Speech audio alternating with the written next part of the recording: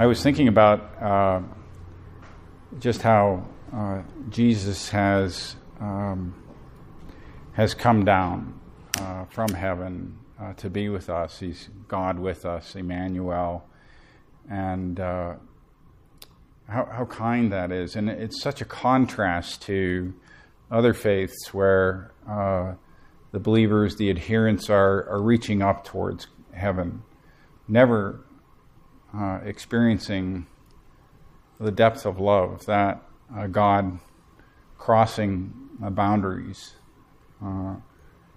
to come to be with us, and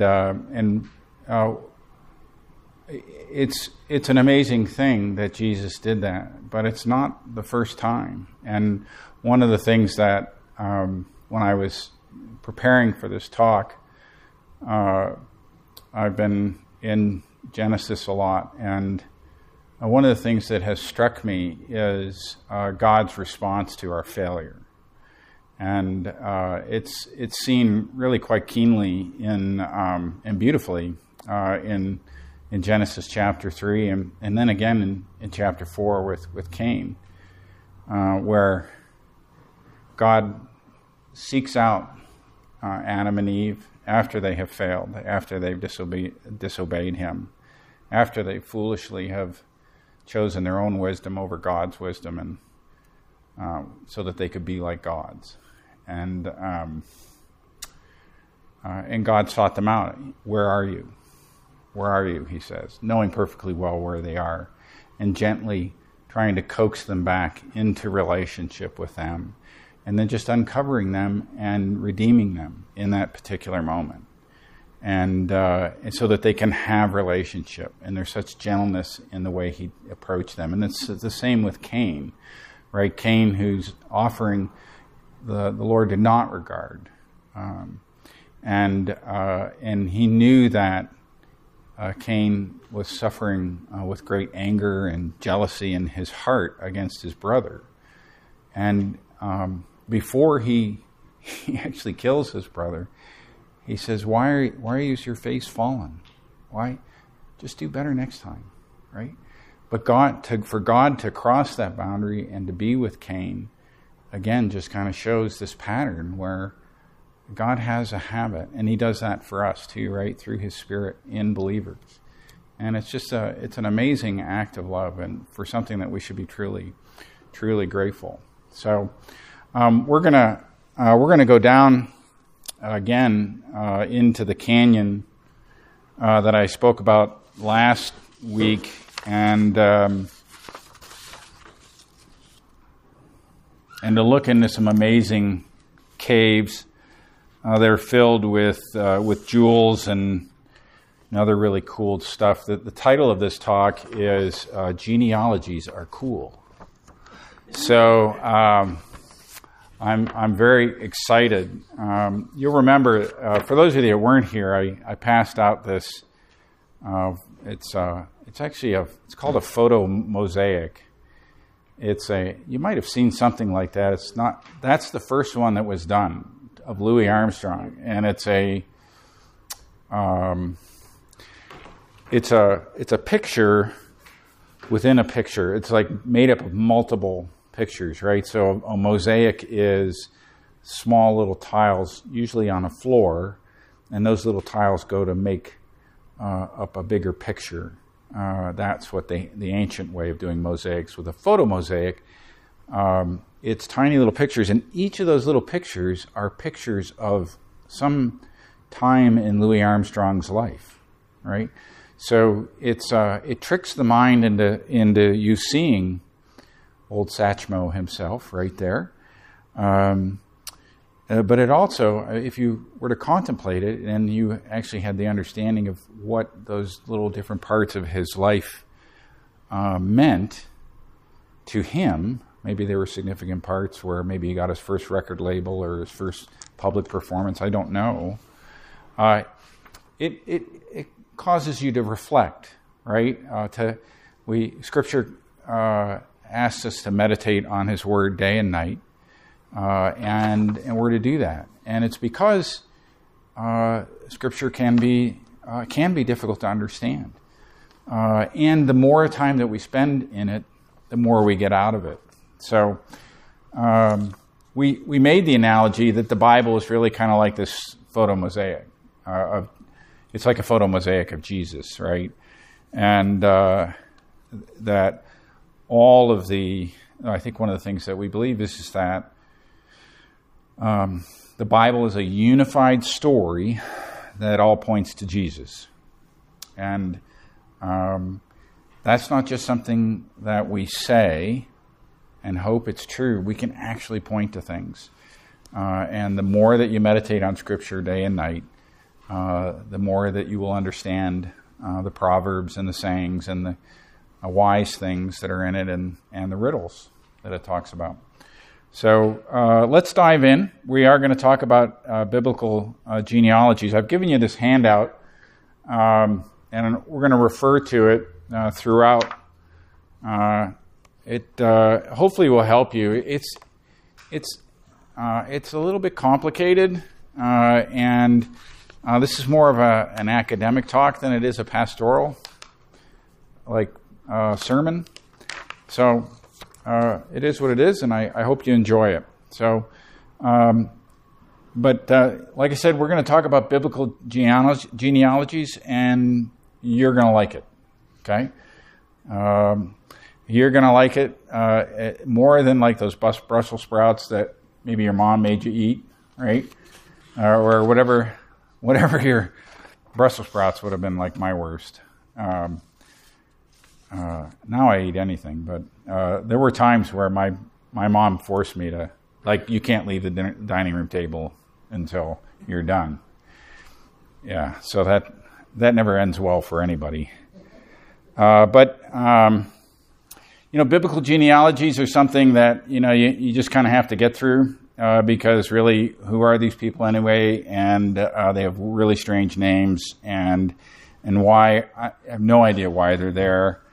I don't even know how to find out why they're there sometimes. And I actually, I used to like them because it allowed me to claim to read large passages of the Bible without really having to put up any work into it. And so that's not really good. But it allowed you to skip over and say that you read 6 chapters and feel good about that. So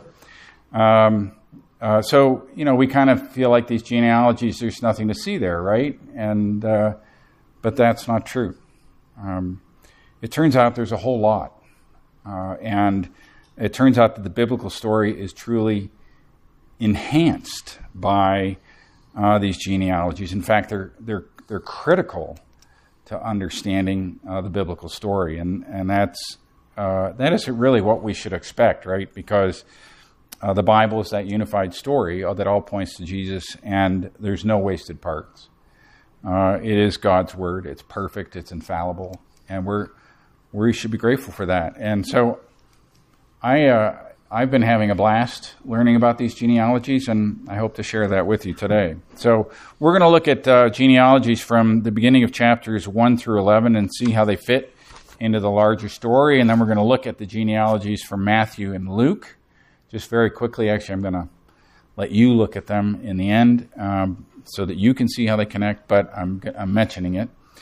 And if I'm doing this right, it will prove the thesis that about the Bible being a unified story. So to tee this all up, we need to look at Genesis 3, 14, and 15, which, as you'll recall, is after the fall. It's the time when God is pronouncing a curse upon the snake. And as I'm sure you remember, the serpent has lied to Eve, and they've succumbed to the temptation to rely on their own wisdom rather than God's wisdom.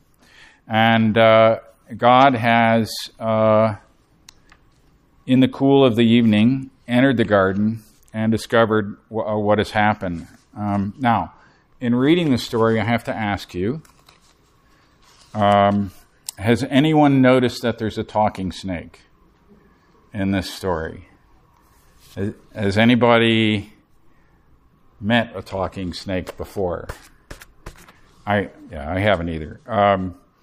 It's important to remember, okay, and I think it's important to respect the people who, when these biblical writings were written, to respect their intelligence.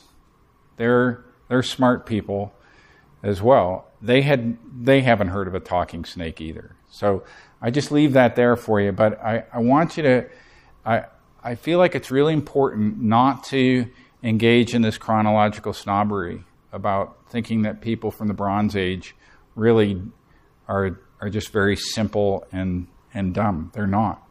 And you look at this biblical, these biblical passages, and you see incredible beauty, incredible use of language and creativity that exhibit an intelligence that is off the charts. It just is. And so it's important that we remember that, okay? All right, so let's jump into, I'm going to read for you Genesis 3:14 to 15. And it reads, the Lord God said to the serpent, because you have done this, cursed are you above all livestock and above all beasts of the field. On your belly you shall go, and dust you shall eat all the days of your life. And this is the key part that we're going to focus on, verse 15. I will put enmity between you and the woman, and between your offspring and her offspring. He shall bruise your head, and you shall bruise his heel. Okay, so there's a little figure 1 here, which in your handout, that's this one here with the stick figures. Okay, first of all, I didn't do any of this drawings or okay, so I need to confess that to you all that I'm borrowing this stuff from actually the Bible Project, and but it's a good representation of this passage, right? You can see that you've got a woman, and if we understand enmity as hostility or maybe war, there's hostility between the woman and the snake.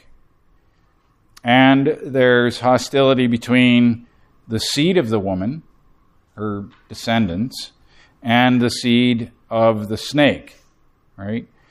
And then we learn that someone, we don't know who, the seed of the woman is going to crush the head of the snake. Okay, so you see that? So that's the pictorial representation of verse 15. I hope that is helpful. It's helped clarify that. And John Sailhammer, who's a biblical scholar, I thought his analysis of this passage was helpful to me. So let me share it with you. Quote, at first in verse 15, the enmity, which is understood as hostility, is said to have been put between the snake and the woman, and between the seed of the snake and the seed of the woman. But the second half of verse 15 states that the seed of the woman, and notice it says he, will crush the head of the snake. And notice it says your head, right? Though the enmity may lie between the two seeds, the goal of the final crushing blow is not the seed of the snake, but rather the snake itself. His head will be crushed. In other words, it appears that the author is intent on treating the snake and his seed together as one. What happens to his seed in the distant future can be said to happen to the snake as well. This identification suggests that the author views the snake in terms that extend beyond this particular snake of the garden. The snake for the author is representative of someone or something else and is represented by his seed. And when that seed is crushed, the head of the snake is crushed. Consequently, more is at stake in this brief passage than the reader is first aware. A program is set forth, a plot is established that will take the author far beyond this or that snake and his seed. It is what the snake and his seed represent that lies at the center of the author's focus. With that one lies the enmity that must be crushed. If one looks at the passage within the larger scope of the purpose of the Pentateuch, much more appears to lie in these words. It seems likely that the author intends these words to be read as programmatic and foundational for the establishment of the plot and characterization of the remainder of the book. In the narrative to follow, there is to be war or enmity. The two sides are represented by two seeds, the seed of the snake and the seed of the woman. In the ensuing battle, the seed of the woman will crush the head of the snake. Though wounded in the struggle, the woman's seed will be victorious. There remains in this verse a puzzling yet important ambiguity. And this is the question for the rest of the Bible. Who is the seed of the woman? It seems obvious that the purpose of the verse 15 has not been to answer that question, but to raise it. The remainder of the book is, in fact, the author's answer. So before we look at the genealogies, I want us to look at the literary pattern of Genesis 1 to 11. And it's in these patterns that we can get a better understanding of the purposes of genealogies. And that is contained in Figure 2. So if you would look at Figure 2, okay, that's this figure right here. And there really is an amazing structure to these 11 chapters. So if you look at this, he's got it color-coded so that the creation events are in blue. And they're labeled A prime, and what's after A primes? A second? Double prime. Thank you. I knew you would know, Steve. And then in the B's, okay, which are light orange or orange, we have a failure and the failure of the next generation. And then in the C's, which is what we're going to be focusing on, are the genealogies. And the genealogies are divided between the generations that are chosen and the generations that are not chosen, right? And we can, when we look at those, the non-chosen are the ones that are the seed of the snake. And the ones that are chosen are the seed of the woman. Okay, that's what I intend to show. That's what I think this shows. Okay, so it goes, basically, if you look at A prime, you've got a creation and blessing event, right, which is creation of the sacred cosmos from the chaos waters, and the humans' image of God and blessing, and be fruitful and multiply and fill the earth, right? That's what it says, right? And then we have Adam and Eve's failure. And then in the next generation, we have Cain's failure. And then it happens again, and it gets worse. You have this added catastrophe that is multiplied, and it's getting worse and worse and worse. It gets worse with Lamech, and then it gets worse with the sons of God, and then we have the flood, right? That's God's remedy. That's right there in the middle. That's the A prime, I guess, or A double prime. That's the decreation. That's God starting over. That's God erasing. That's his act of severe mercy.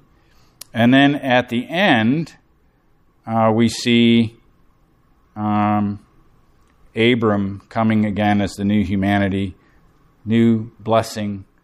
He's commanded to be fruitful and multiply and fill the earth again. So there's these repeated patterns that we're seeing where you have a creation, a failure of the next generation, a non-chosen line, then a chosen line, and increasing rebellion, and recreation, and then sin and failure, and non-chosen, and then chosen, and recreation and blessing. So if we look at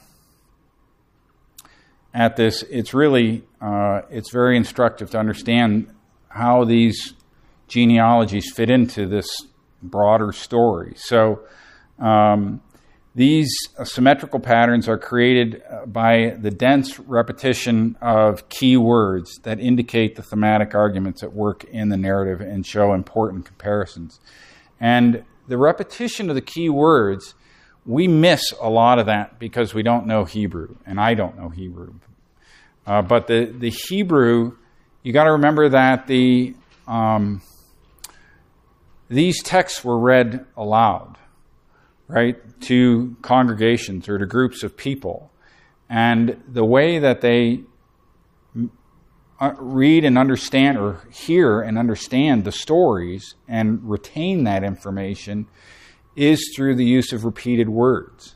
And the best example I can think of, or an example I can think of just using the Hebrew is the word Adam. Right? So Adam is a proper name, the husband of Eve, but it's also Adam, which also is human. It means human. So when you see it outside of the context of the creation story, it's talking about a human, not a person. And it's a generic.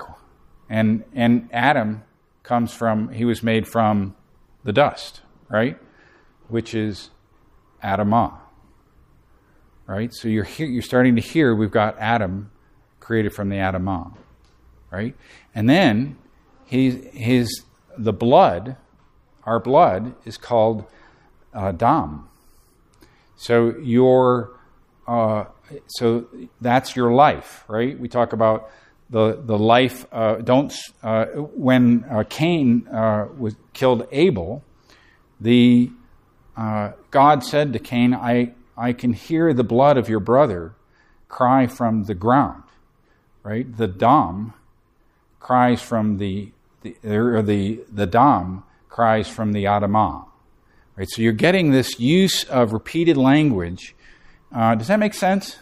Yeah, so it's really, like when I talk about not looking down on our brothers from 3,500 years ago, they truly have an amazing ability to use language in a way that was perfect for their audience. So the episodes culled from these Hebraic traditions, so that was just kind of a little parentheses, but the episodes culled from the Hebraic traditions of early history were conceived in two matching sequences, Genesis 1 through 6 and Genesis 6 through 11. Each one of these sequences describes the manner in which humanity was removed progressively from the realm of God, whether it was the Garden of Eden or the flood, in which he initiated fraternal and hence human strife, Cain and Abel, and then Noah's sons, then divided into tribal and national groupings, so Canaanite and Shemite genealogies, which come later, and the Table of Nations, then attempted to restore his divine nature or gain access to the divine realm, which is Babel, but was foiled in this by God, the sons of God, and the Tower of Babel. So in each case, it is the consequence of this hubris which launched God into a decision to focus his relationship with humanity on one person. In the first case, Genesis 6, God destroys mankind, allows it to survive through his choice of Noah, but almost immediately recognizes that his measure was a shade too drastic. In the second case, distressed by man's repeated attempt to unbalance the cosmological order and no longer allowing himself the option of totally annihilating mankind, God finally settles on one individual, Abram, uproots him from his own kin, and promises him prosperity in a new land. So if we look at the genealogies of Cain and Seth, which are found in chapters 4 and 5, the biblical authors give us a hint about what is going on in the birth stories. So in the Cain line, Eve declares, I have gotten a man with the help of the Lord. So that's Genesis 4:1. The details of this story are sparse, but we find that Adam and Eve give birth to Abel. Abel is a sheep herder, and Cain is a farmer. Both brothers bring acceptable sacrifices to God, but Abel's gift reflects more care and sacrifice than Cain's. And so God, quote, has regard for Abel's sacrifice, but not for Cain's. God, in an extraordinary act of mercy and compassion, tells Cain, so Cain was very angry, and his face fell. And the Lord said to Cain, why are you angry, and why has your face fallen? If you do well, will you not be accepted? And if you do not do well, sin is crouching at your door. Its desire is contrary to you, but you must rule over it. So God's offer to Cain of a second chance was rejected by Cain, and he kills his brother. He tragically repeated the error of his parents and chose to listen to the serpent rather than God. But if we compare Eve's statement regarding the birth of Cain to her statement after the birth of Seth, after Abel is killed, Eve is more aligned with the cosmic order. And quote, it says, and Adam knew his wife again, and she bore a son and called his name Seth, for she said, God has appointed me another offspring instead of Abel, for Cain killed him. To Seth also a son was born, and he called his name Enosh. And at that time people began to call upon the name of the Lord. That's Genesis 4:25 through 26. So if we compare these two passages, the birth of Cain and the birth of Seth, which sets it kind of sets the destiny of these two genealogies, right? We see Eve in the first case boasting of her generative power, with God kind of helping, right? But she was the primary, right? She was literally, I have created man with the Lord, right? So, in other words, I stand equally with him in the rank of creators. It's a statement that I think the original listeners would have understood to be a statement that's out of place, right? Thus, in the opening moments of chapter 4, Eve's pride is subverted by Cain's action. So, right, it sets things in motion, so to speak.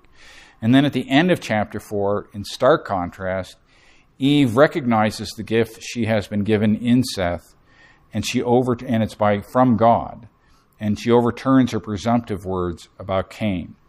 Thereafter, Enosh is born to Seth, and it is said that at that time the people came to call on the name of the Lord. In other words, they were worshiping Yahweh. Right? So you can just kind of see the lines of the two brothers there. One is the line of the snake, one is the line of the woman. We still don't know who the snake crusher is, but it's the paths have been set, right? And so that's the question we're trying to answer, is who is this snake crusher? So these parallel genealogies start to tell the story, and it's complicated because both Cain and Seth come from the seed of the woman. Right? You get that? It says the seed of the woman is going to crush the head of the snake, but they're both from the seed of the woman. So what's going on here, right? Well, let's keep going, right? So let's look at Figure 3, which is a side-by-side comparison of the lines of Cain and Seth. Okay, that's this one right here. So we have you notice that we have parallel genealogies.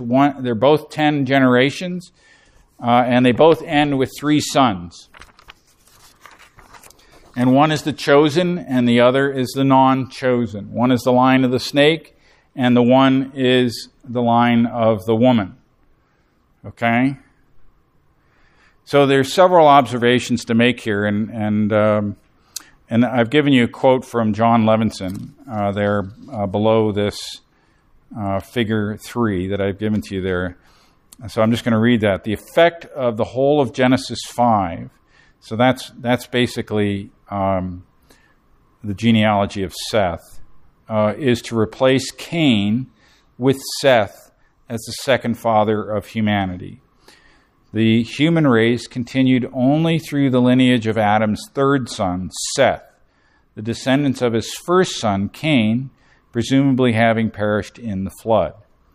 Here we see, again, a programmatic principle laid out, as the people of Israel and its royal and priestly dynasties are not derived from their family's firstborn, but from the late-born sons. The people are descended not from Ishmael or Esau, but from Isaac and Jacob.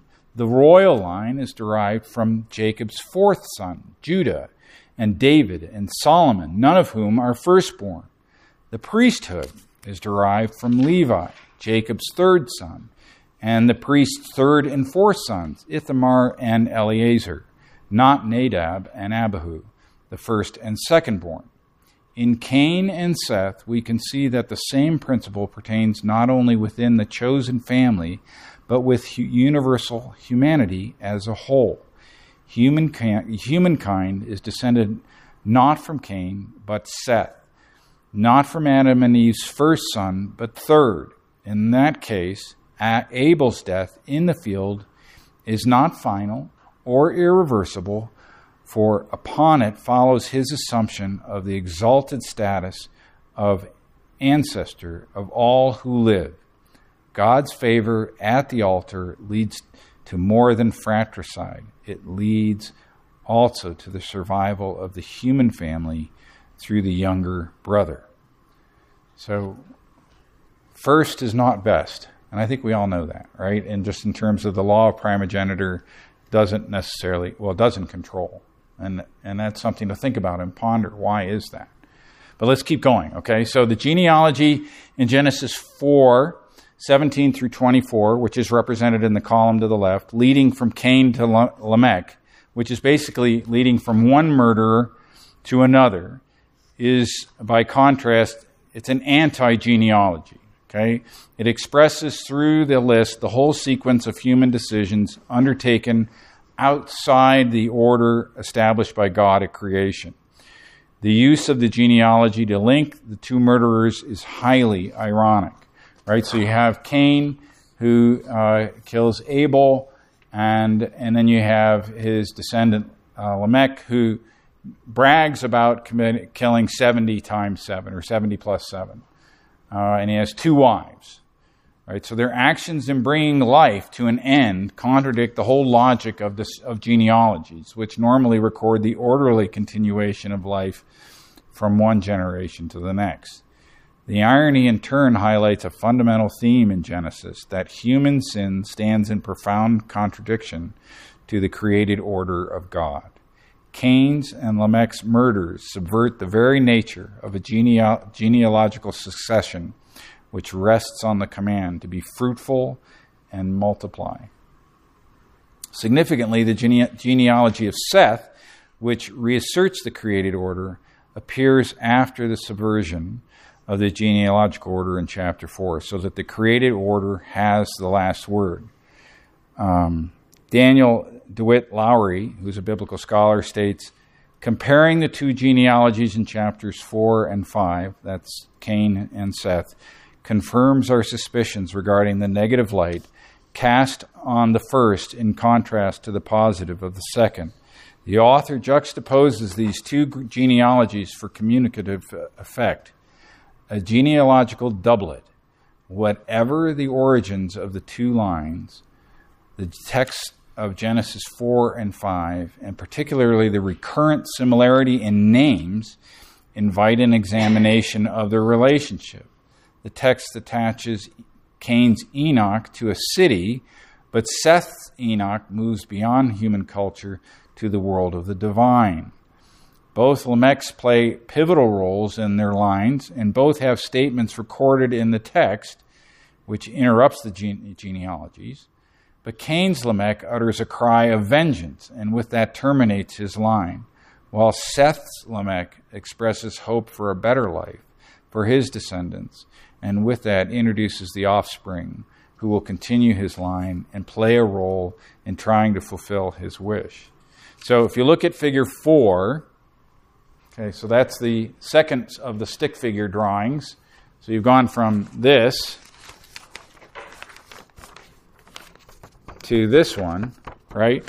This is a drawing of where we are right now, right? So you have enmity or hostility between the woman and the snake and the seed of the woman and the seed of the snake. And then you have the line of Seth, which ends in worship of God, right? So you've got Enosh, and it said after Enosh, the people began to call on the name of Yahweh. And with Cain, his murder becomes multiplied, right? 70 plus 7, right? And he's bragging about it. And he's got 2 wives, and it ends in death. And it gets multiplied again, right? When you have a cosmic rebellion, when you have the sons of Elohim come down from heaven, they look at the women and they take the women, and it's a complete and total disaster, right? And God, we're going to talk about that, but that's what that is. So the connection between a future seed of the woman and the victory over the snake, and this is kind of cool because this connection is exactly how the apostles saw the victory of Jesus over death. And if you look at 1 John chapter 3, verses 7 and 8, it says, "Little children, let no one deceive you. Whoever practices righteousness is righteous, as he, Jesus, is righteous. Whoever makes a practice of sinning is of the devil. He's of the seed of the snake. For the devil has been sinning from the beginning. The reason the Son of God appeared was to destroy with his foot, he's crushing the head, the works of the devil." So you see the Apostle John making that connection back to Genesis 3. And this is why, one of the reasons why we're able to say that the Bible is a unified story that all points to Jesus. But it goes on, and we're not losing an iota of the coolness factor here. I just got to tell you, it just gets better and better because from the line of Cain and the line of the snake, we see this cosmic rebellion, which I mentioned briefly. The evil from the murderous line increases, and chaos and dysfunction rule. The Bible says that murder and death were everywhere, and the land was in ruins. We can see this when comparing the ideal version of creation against the evil choices of later generations. The author's use of repeated words as hyperlinks back and forth invite the reader to compare and contrast God's ideal against the later rampant and ever-increasing evil in the land. And we've traveled from the ideal in Genesis 1 to this horrible time when there's violence everywhere. And that's if you look at figure 5, you can kind of see this comparison here. If you look at that, so I've set out the different. That's this one right here. So the language in these different passages, it signals the fall of humanity. So if you look at Genesis 1, 1 through 2, 3, and that's the creation story. And God saw that it was good, right? He says this 7 times, and God saw that it was good, right? And then in Genesis 1:28, he gives them a blessing, and God blessed them, and God said to them, "Be fruitful and multiply and fill the earth." That's his command and blessing right there. And if you jump down to Genesis 6:5 and 6:11, and again, I ask you to remember that this is a congregation that's having this read to them, right? So they need mnemonics to help them to remember the story. But he uses very similar language. The author uses similar language. He says, "Then the Lord saw, instead of that it was good, that wickedness of mankind was great on the earth, and that every intent of the thoughts of their hearts was evil continually." And then you jump down to 6:11. "Now the earth was corrupt in the sight of God, and the earth was filled with violence. Right? So that's where we're at. And this is all started from Cain, who kills Abel. And then we get Lamech, who's killing 77. And then we've got the sons of God coming down out of the heavens and seeing that the women were good and taking them, right? So that's what the middle section here is about, right? So you compare and contrast the Eve's fall, right, and the key language, and you can see this throughout Genesis too, right? Whenever you get this the word saw and took in close proximity to each other, it's a clue, it's a tell that it's hearkening back to the fall language, right? So when the woman saw that the tree was good for food and that it was a delight to the eyes and that the tree was desirable to make one wise, she took from some of its fruit and ate, and she gave some to her husband. And then similarly, in Genesis 6:1, now it came about when mankind began to multiply on the face of the land, and the daughters were born to them, that the sons of God, and this is believed to be the heavenly host we're talking about here, right? The sons of God saw that the daughters of mankind were beautiful. It's like they're the fruit on the tree, and they took wives for themselves, whoever they chose. And that's the penultimate action right before the flood. That's what leads to the flood and violence and ruin, because humanity and the heavenly host have now rebelled against God and have caused this huge rebellion that God feels it's necessary to eradicate.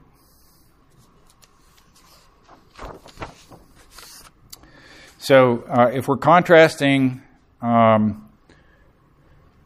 the line of the woman, and we look at the seventh generation at Enoch, and the narrative kind of stops there and focuses on Enoch, and it's said that he walked with God, which we know from other references in the Old Testament means that his thinking and his behavior was in line with God's will.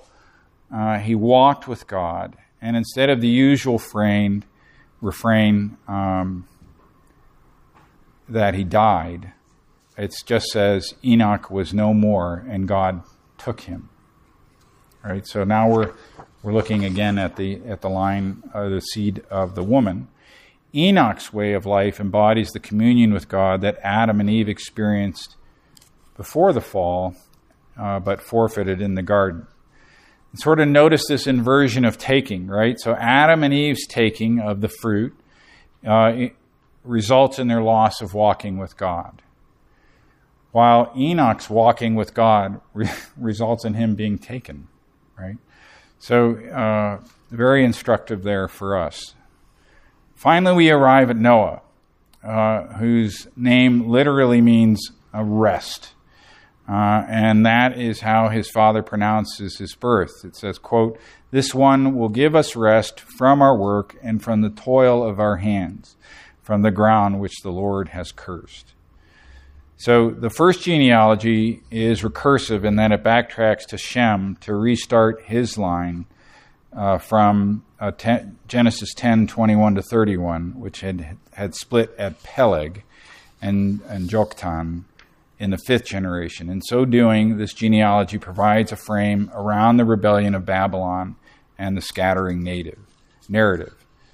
However, the literary form of this genealogy also imitates in the 10-generation genealogy from Adam to Noah, and in so doing acts as a frame around all of Genesis 5:1 through 11:26.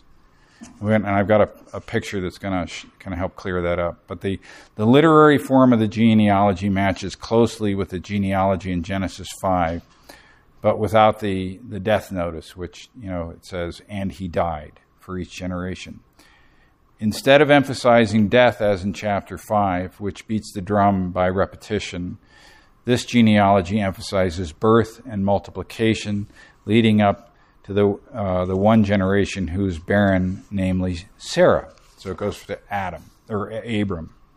the genealogy of the sons of Noah sits in the middle of this large text block, which links together the 10 generations from Adam to Noah in chapter 5, and the 10 generations from Shem to Abraham, who is Shem being Noah's son. And this is the main thread of the narrative focus, which is tracing the seed of the woman from Genesis 3:15. So the genealogy in the middle of this sequence, chapter 10, is the table of nations from the sons of Noah. This text traces the non-chosen lineage of Noah's 3 sons, Japheth, Ham, and Shem, and their lines up to the division between Joktan and Peleg. So it just kind of stops there.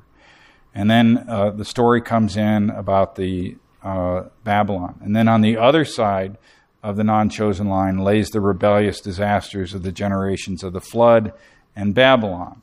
So these low moments of the story are framed by God's preservation and gracious selection of one human line that will bear the promised seed. So let's take a look at figure 6, which is the last one.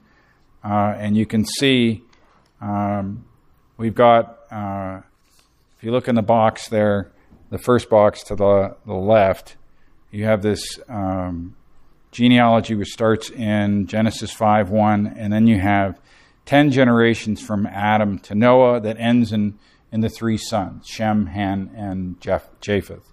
And that's the chosen line. And then we have that. Then we have the story of the Son of God, the sons of God, and the flood. So we have that violence that's going on. And then we have the generations from Noah to the 70 nations, the table of nations, and Noah's 3 sons. And this is the non-chosen line. And then we have the story of Babel, right, which is again another cosmic rebellion, right? Instead of the sons of God coming down to create havoc in the world, it's man building a city, building a tower, and reaching up to God, right? So they're all in one language, and it's a cosmic rebellion against from man to God. So it's just the opposite direction of the sons of God coming down.